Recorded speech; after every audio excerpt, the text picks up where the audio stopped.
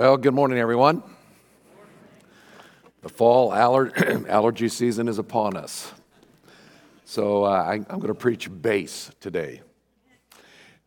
We just finished and I'll throw in some alto and soprano in there too.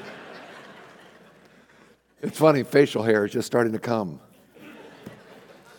The study of the book of Acts that we just concluded a couple weeks ago is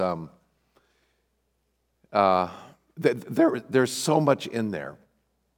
And so we decided over the next 6 weeks, we're going to take some of the themes that we never really fully developed and maybe spend a little extra time on that. So we're going to dig a little deeper in some of the themes of the book of Acts. So that's what we're going to do over the next few weeks. Psalm 86:15. King David said this, "But you, O Lord, are a God merciful and gracious, slow to anger, and abundant in loving kindness and truth." Aren't those wonderful words? Slow to anger, abundant in loving kindness and truth. Joel the prophet said similarly, "Now return to the Lord your God, for he is gracious and compassionate, slow to anger, abounding in loving kindness, and relenting in evil." Wonderful words. God is slow to anger, and he abounds in compassion and loving kindness. When Moses asked, "I want to see your glory," and God says, "You can't see my glory, no man can and live, but I'll hide you in the cleft of the rock, and when I pass by, you can see my glory." And he did that. And as God's glory passed by, what did Moses hear? The Lord God, slow to anger, abounding in loving kindness, compassionate, merciful God. God suffers long. He is long-suffering. He's patient with sinners who deserve his wrath. No greater example of God's long-suffering than what we read in the Old Testament and the New Testament related to the nation of Israel. God's compassionate, long-suffering patience with the people that he chose. Clear back in Genesis, God told Abraham, "From you, Abraham, I'm going to raise up a great nation. And through that great nation, the entire world will be blessed. All the families of the earth will be blessed." He reiterated that in Genesis chapter 17. "I will establish my covenant between me and you and your descendants after you throughout their generations for an everlasting covenant, to be God to you and to your descendants after you. I will give to you and to your descendants after you the land of your sojournings, all the land of Canaan, for an everlasting possession, and I will be their God." The patience, the long-suffering, and the promises of God, and true to his word, he chose Israel to be his special people. Of all the people, of all the nations on the face of the earth, he chose this ragtag group of slaves that came from Egypt. Now, I wouldn't have done that. They were the last people I would have chosen. And in Deuteronomy chapter 7, it reads, "For you are a holy people to the Lord your God. The Lord your God has chosen you to be a people for his own possession out of all the peoples who are on the face of the earth. Now the Lord did not set his love on you nor choose you because you were more in number than all the peoples, for you were the fewest of all the peoples, but because the Lord loved you, and he kept the oath which he swore to your forefathers. To Abraham, to Isaac, to Jacob, you are my special people, and through you all the families of the earth will be blessed. You are my chosen people." But with that blessing came warnings. And the warning was that to be his special people and enjoy the special privileges that came with that special people, they had to obey his law. That they had to follow the law of God.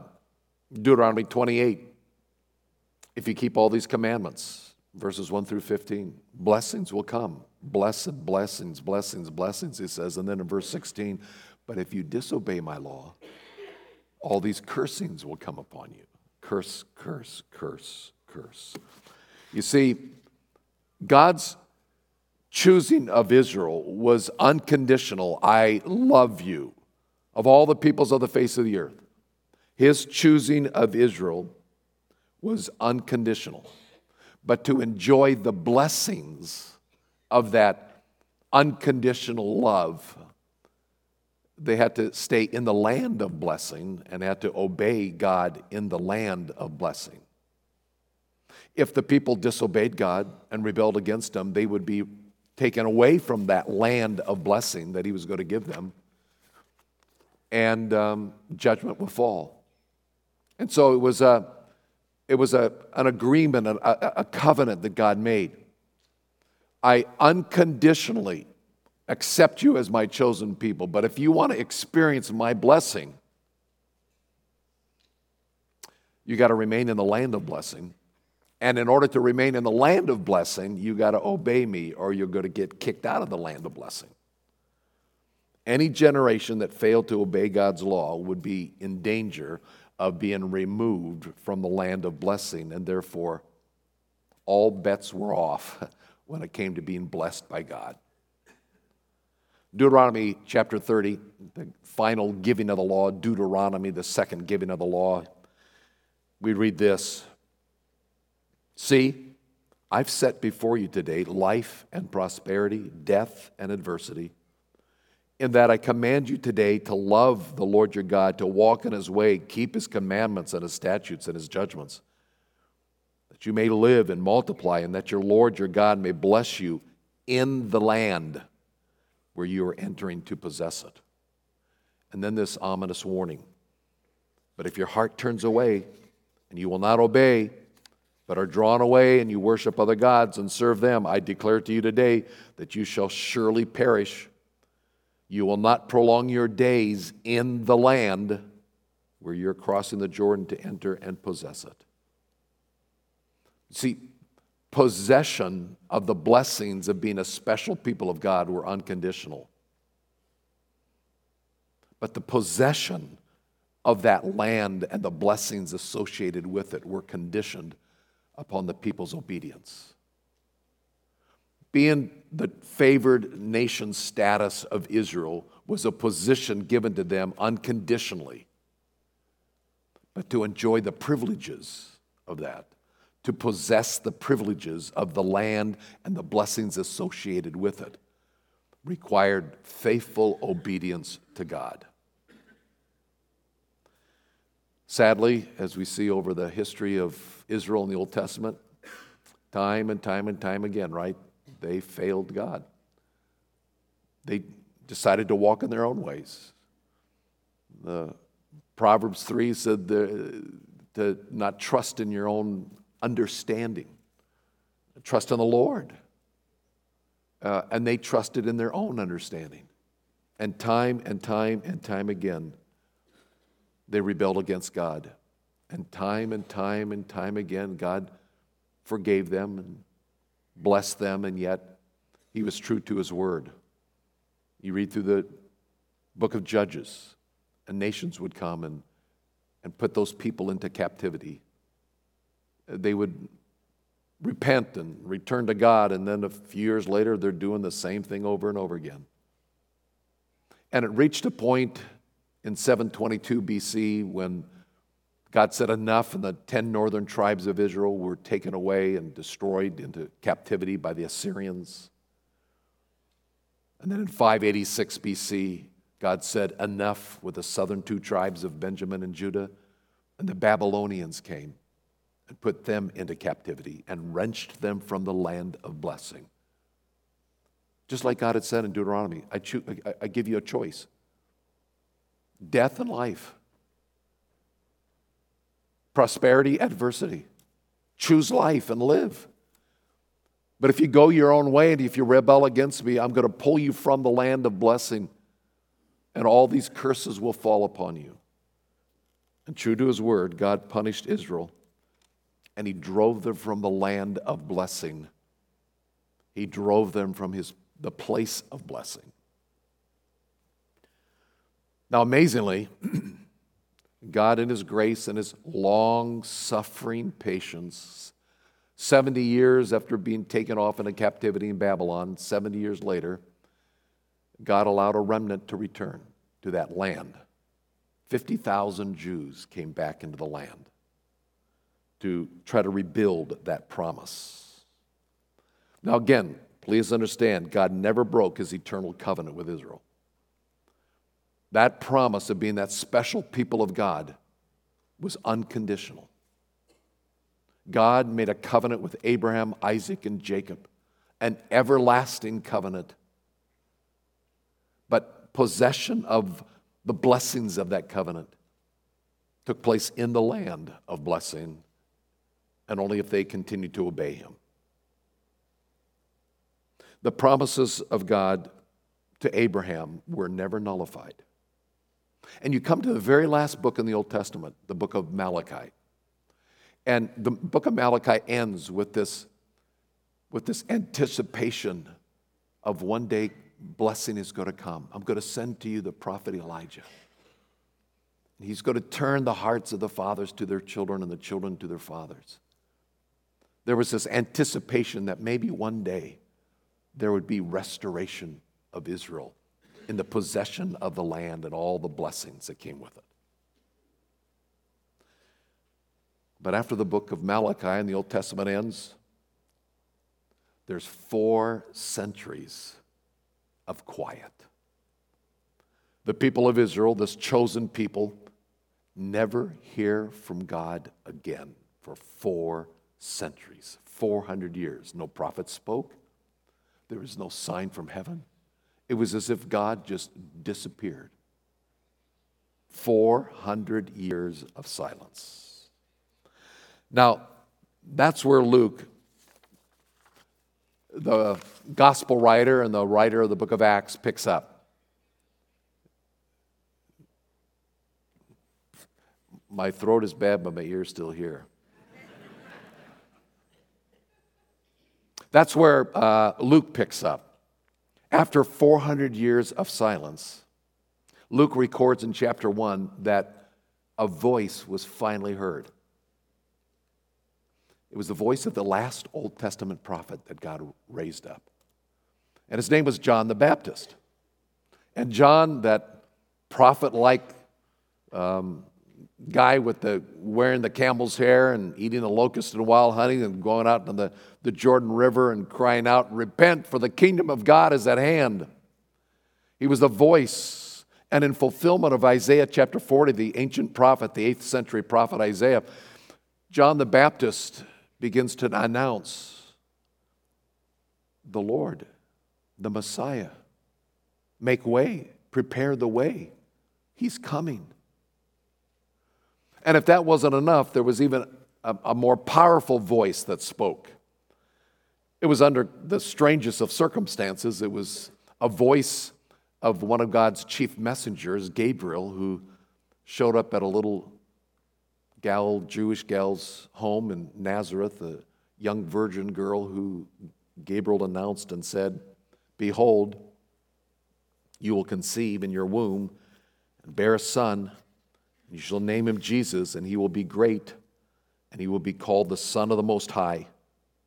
And the Lord God will give him the throne of his father David, and he will reign over the house of Jacob forever, and his kingdom will have no end." There it is. The voice of God.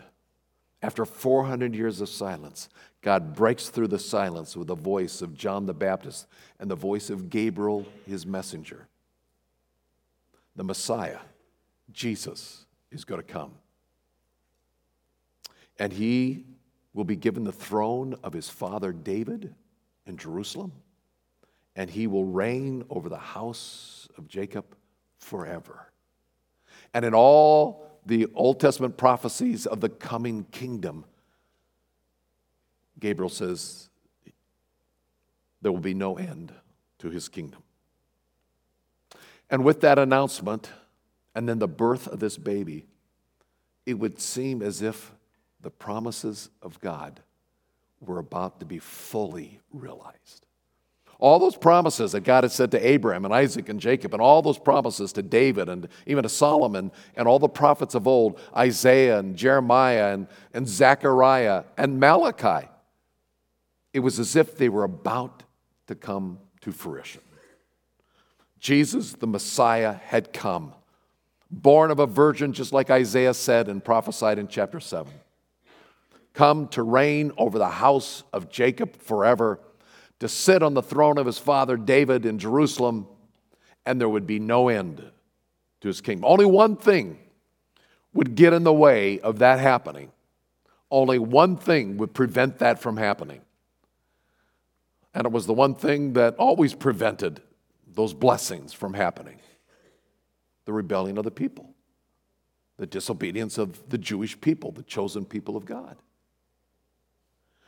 And sadly, that's exactly what happened, right? John chapter 1, verse 11, he came to his own, and those who were his own did not receive him. The Jewish people rejected him. We have no king but Caesar, they said. And just before Jesus was crucified, he pronounced judgment. Here was the judgment as recorded in Luke chapter 21. But when you see Jerusalem surrounded by armies, then recognize that her desolation is near. For there will be great distress upon the land and wrath to this people. And they will fall by the edge of the sword and will be led captive into all the nations.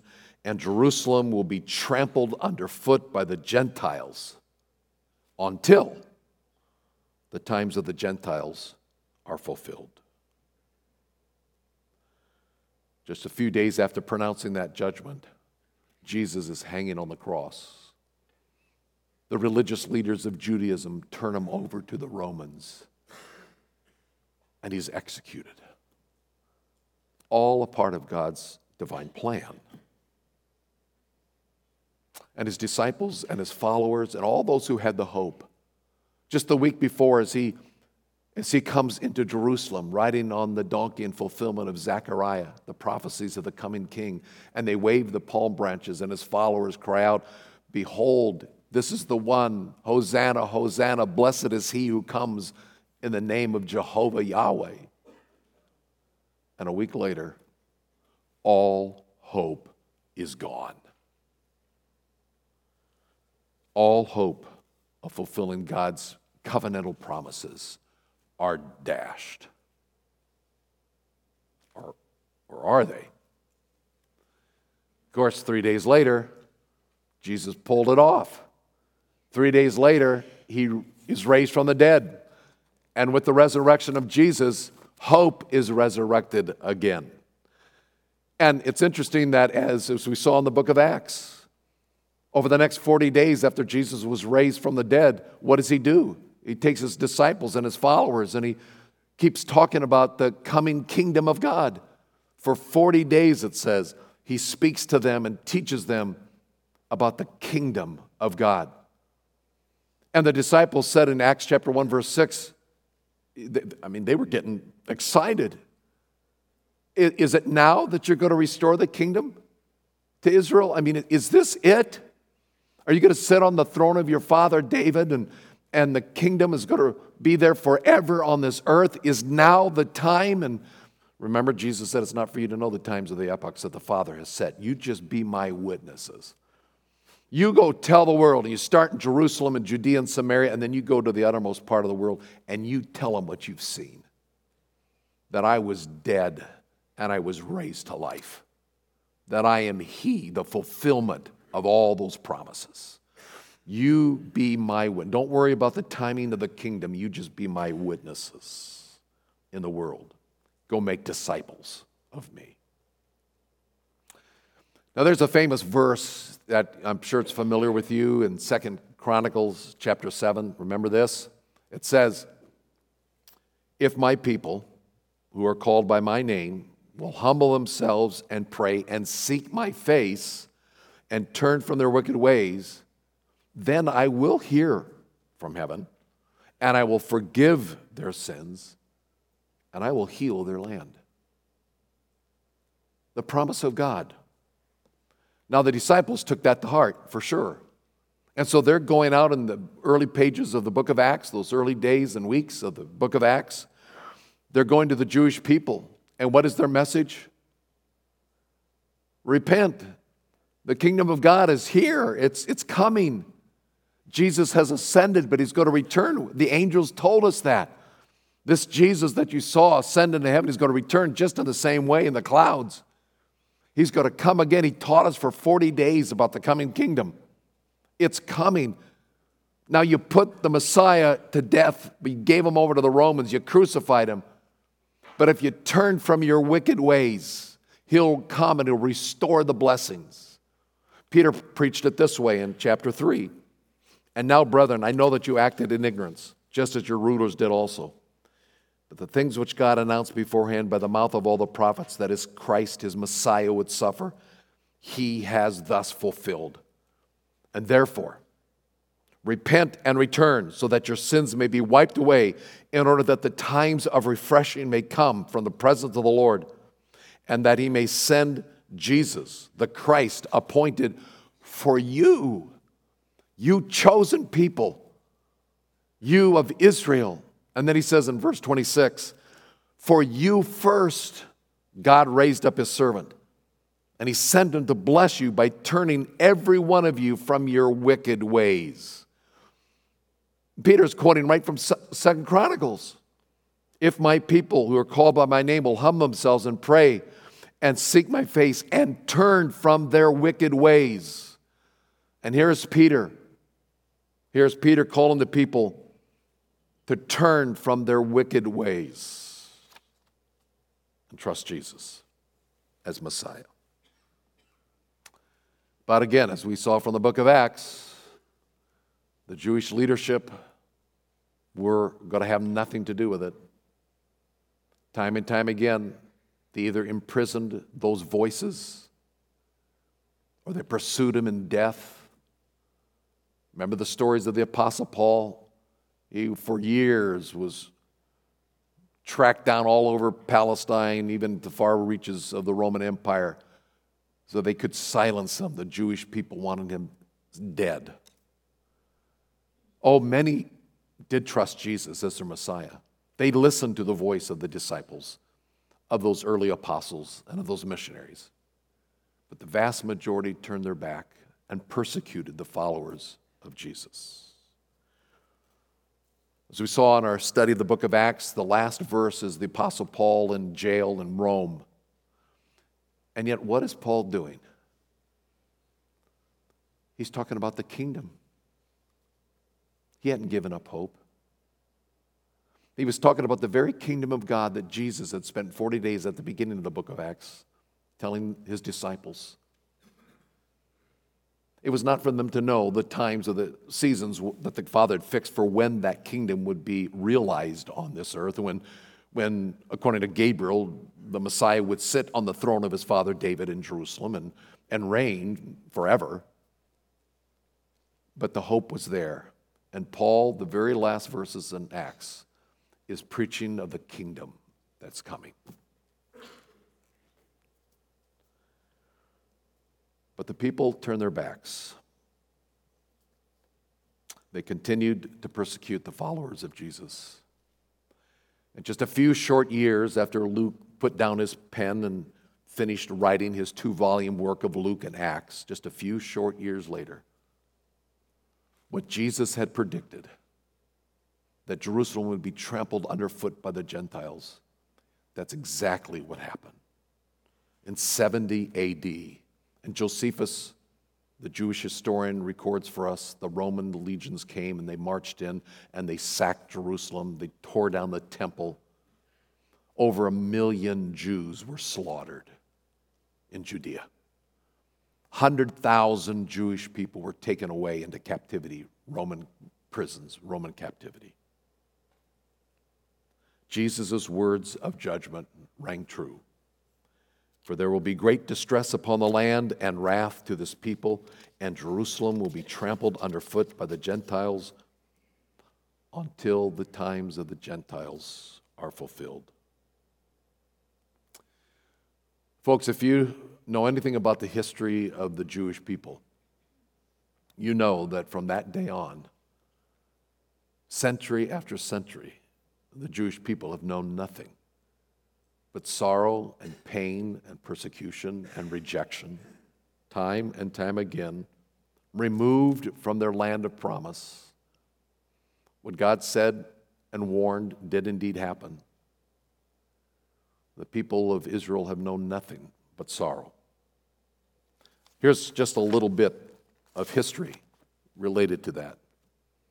It was in AD 132 to 135 where the remaining remnant of the few Jews that remained in that region of Judea attempted one final revolt against Rome. It was called the Bar Kokhba revolt, the Bar Kokhba rebellion. And this time, the Romans took and they obliterated every vestige of Judaism in Palestine. And they were all removed from the land. 580,000 remaining Jews were slaughtered. Over the next centuries, wherever they were, it seemed like they faced persecution and sorrow and sadness. Let me jump ahead to 1146, when the Muslims came and they massacred 220,000 Jews in northern Africa. In the 14th century, when Europe was being faced with the Black Death, who was accused of starting the Black Death? The Jews. And they were persecuted and they were killed because of that. You take the 17th century, you have the areas of the Ukraine and Poland, the Cossacks came and massacred tens of thousands of Jewish people. The pogroms, those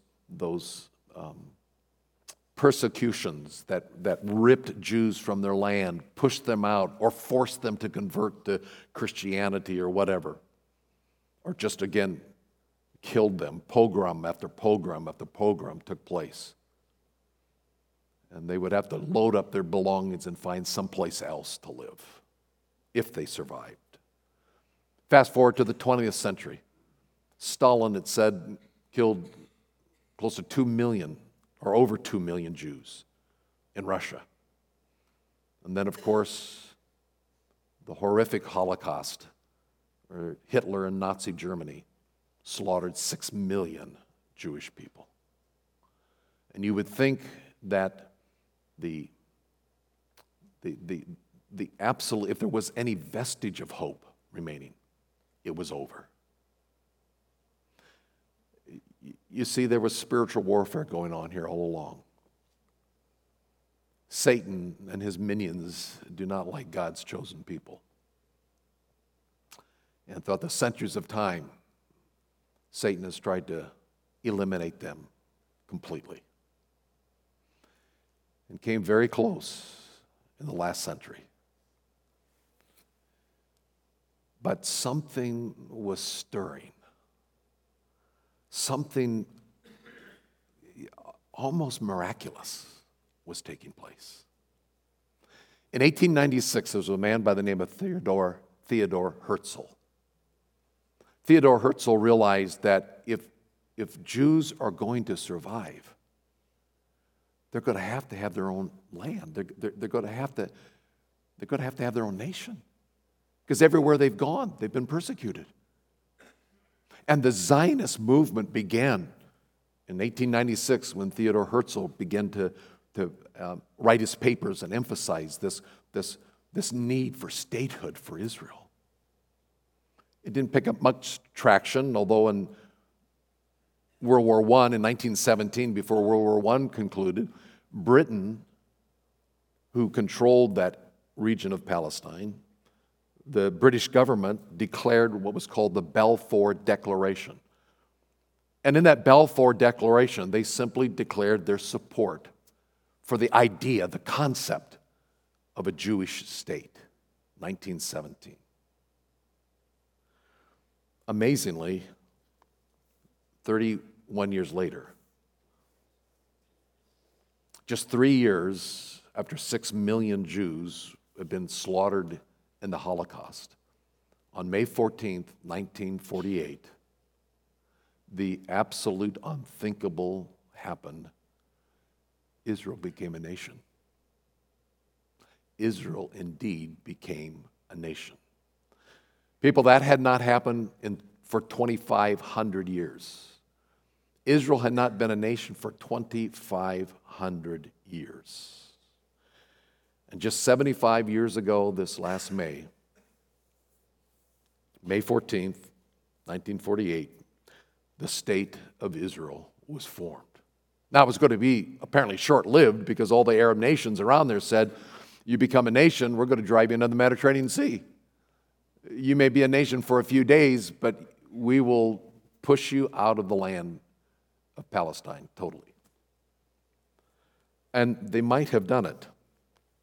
They might have done it. But they didn't figure on that there would be a little short man who wore wire-brimmed glasses, who was born in a little town in Missouri, who had been in business with a friend of his who happened to be Jewish, a haberdashery, a clothing store, and I think in Independence, Missouri.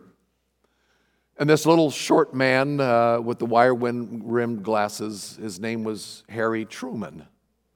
And it just so happens that Harry Truman was the president of now the most powerful nation on the face of the earth, the United States of America. And that old business partner of Harry's called him up and he said, Harry, you got to support Israel. You got to speak up and support Israel. And that's exactly what Harry Truman did. And the United States stepped up in their support for this now beginning state of Israel. And one miracle after another. If you read the last 75 years of Israel's history, there is absolutely no way that they should exist. One miracle after another. One war after another. And somehow, they not only survived, but they thrived. They thrived. How has this happened? How is it possible for a people who have been so persecuted, attempts time and time again to obliterate them from the face of the earth, who had not been a nation for 2,500 years, how is that possible? Well, let me read to you from the prophet Ezekiel. I'll read it. You don't have to turn there, but Ezekiel chapter 37. Here we go. The hand of the Lord was upon me, says Ezekiel, and he brought me out by the Spirit of the Lord and set me down in the middle of the valley. And it was full of bones. And he caused me to pass among them round about, and behold, there were very many on the surface of the valley, and lo, they were all dry, very dry. And he said to me, Son of man, can these bones live? And I answered, well, Lord God, you know. And again he said to me, prophesy over these bones and say to them, O dry bones, hear the word of the Lord. Thus says the Lord God to these bones, behold, I will cause breath to enter you that you may come to life. I will put sinews on you and make flesh grow back to you. I'll cover you with skin and put breath in you that you may come alive, and you will know that I am Jehovah Yahweh. So I prophesied as I was commanded. And as I prophesied, there was a noise. Behold, a rattling, and the bones came together, bone to bone. And I looked, and behold, sinews were on them, and flesh grew, and skin covered them. But there was no breath of life in them. And then he said to me, prophesy to the breath, and prophesy, Son of man, and say to the breath, thus says the Lord God, come from the four winds, O breath, and breathe on these slain, that they will come to life. And so I prophesied as he commanded me. And the breath came into them. And they came to life, and they stood to their feet, an exceedingly great army. And then he said to me, Son of man, these bones are the whole house of Israel. Behold, they say, our bones are dried up, our hope has perished, we are completely cut off. Therefore prophesy and say to them, thus says Jehovah God, behold, I will open your graves and cause you to come up and out of your graves, my people, and I will bring you into the land of Israel. And then you will know that I am the Lord when I have opened your graves and caused you to come up out of your graves, my people. And then I will put my spirit within you, and you will come to life, and I will place you on your own land. And then you will know that I, Jehovah Yahweh, I have spoken, I have done it, declares Jehovah. Have the dry bones come together these last 75 years? It would seem so. But one thing I can say with certainty is that the breath of life has not been breathed into them. Israel has more atheists, they say, per square mile than probably anywhere else in the world. There's a lot of Jewish people who want nothing to do with God yet.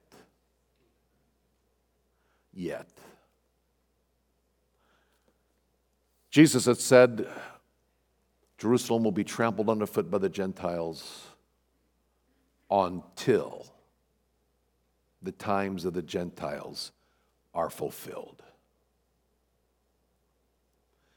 In a few months, we're going to be starting the study of the book of Daniel, and we will see exactly what God has in store. But just remember that Jesus said, until the times of the Gentiles are fulfilled. And then what happens? Well, the Apostle Paul, let me close with this. The Apostle Paul put it this way in Romans chapter 11. I say then, has God cast away his people? Certainly not. For I'm an Israelite of the seed of Abraham, of the tribe of Benjamin, ethnic Jew, not some spiritualized concept. I'm an ethnic Jew. Here's my pedigree. The seed of Abraham, of the tribe of Benjamin. God has not cast away his people, whom he foreknew. And by the way, this is another whole study, but the word foreknow, please understand, it has far richer understanding than just God, I know what's going to happen ahead. It's a concept that means that God foreloved. There's a personal, relational concept to this. Those were the people that of all the other nations on the face of the earth, God said, I set my love and affection on them. They were the least of all the people. But I love them. I chose them. They are mine. And they will be mine forever, said God. I have not cast away the people I foreknew. And then Paul writes, for I do not desire, brethren, that you should be ignorant of this mystery, lest you should be wise in your own opinion. When you look out at the events of the world and you read the history of Judaism, you read various theologies that would say otherwise. Don't be wise in your own opinion. But a blindness in part has happened to Israel until the fullness of the Gentiles has come in. Where do you get that idea? Jesus. And so all Israel will be delivered, will be saved. As it is written, the deliverer will come out of Zion, and he will turn away the ungodliness from Jacob. This is my covenant with them when I take away their sin. What is the hope for the Jewish people? The long-suffering faithfulness of God, faithful to his promise. And then Paul adds, concerning the gospel, they are enemies for your sake. But concerning the election, their chosen status as God's special people, they are beloved for the sake of the fathers. For the gifts and the calling of God are irrevocable. When God makes a promise, he doesn't take it back. Jehovah God is a long-suffering, patient, gracious God, and he's true to his promises. I don't know for sure what's happening right now in the Middle East. I don't know if this is all it is part of God's plan, but how it all fits in, I'm not sure. But I know one thing, the gifts and the calling of God are irrevocable. And one day all Israel will be delivered. Zechariah tells us, when the Messiah returns again, they will look on him whom they have pierced, and they will mourn. They will turn to him, and all the promises of God will be fulfilled. And the king will return and set up his kingdom here on earth. And there will be a special place for the Jewish people. The story of the Jewish people is a story of the faithfulness of God. Frederick the Great was a Prussian leader in the 18th century, and he was being bombarded by that age of enlightenment and all the stuff that was going on in the 1700s in Europe, and he asked his chaplain, I need a defense for the veracity of God's word. I need a defense for the truthfulness of God's word. He went to his chaplain and says, I don't want a theological treatise. I want it short, simple. Give me something that shows the truthfulness of the word of God. And the chaplain says, I'll give it to you in one word. Israel. Israel. Because God said, you're my chosen people, and you will be forever my people. And if that was true in the 18th century, it's true in the 21st century. It's true today. Because God is going to fulfill his promises. He's a faithful God. Of course, the most important question this morning is, do you know this faithful God yourself personally? He's real. That faithful God who's for all the generations of time, who's fulfilled his plan, is unfolding his prophetic vision for all of mankind. He loves you. He cares for you. And he wants a relationship with you. So much so that he sent his son Jesus into this world to take your sin and my sin, that which was causing us to be separated from God for all of eternity. He took our sin upon himself, and he died in our place. He took the judgment. He took the fall so that we could have a life for all of eternity with him in heaven. And to receive that life, to receive that free gift, all we have to do is believe this. It's a free gift. God so loved the world, he gave his only begotten Son, that whosoever believes in him will not perish but have everlasting life. Do you know Jesus? Is he your Savior? Do you have a relationship with this living God? You can today by simply believing what I just said is true. Transfer your trust off of yourself, off of your religion, off of your good works, and put it on Jesus, because he did all the work. And he offers you the free gift of eternal life. And in the moment you trust Jesus, you have an eternal relationship with the faithful, compassionate, gracious God who keeps his promise. Let's pray. Thank you, Father, for your word, for your story, for what you do for the nation of Israel. May there be peace in Jerusalem. One day there will be, when the times of the Gentiles are fulfilled. There will be peace. Father, we pray for that now. We pray, Father, that your people there in the Middle East and Israel, your people that are there maybe sprinkled in the Gaza Strip and in Syria and Lebanon, your people will have a boldness, even if it costs them their life, a boldness to say, Jesus is the answer, is the hope. Father, may you accomplish your purposes, you always do, in your time and your way. For your glory we pray. Amen.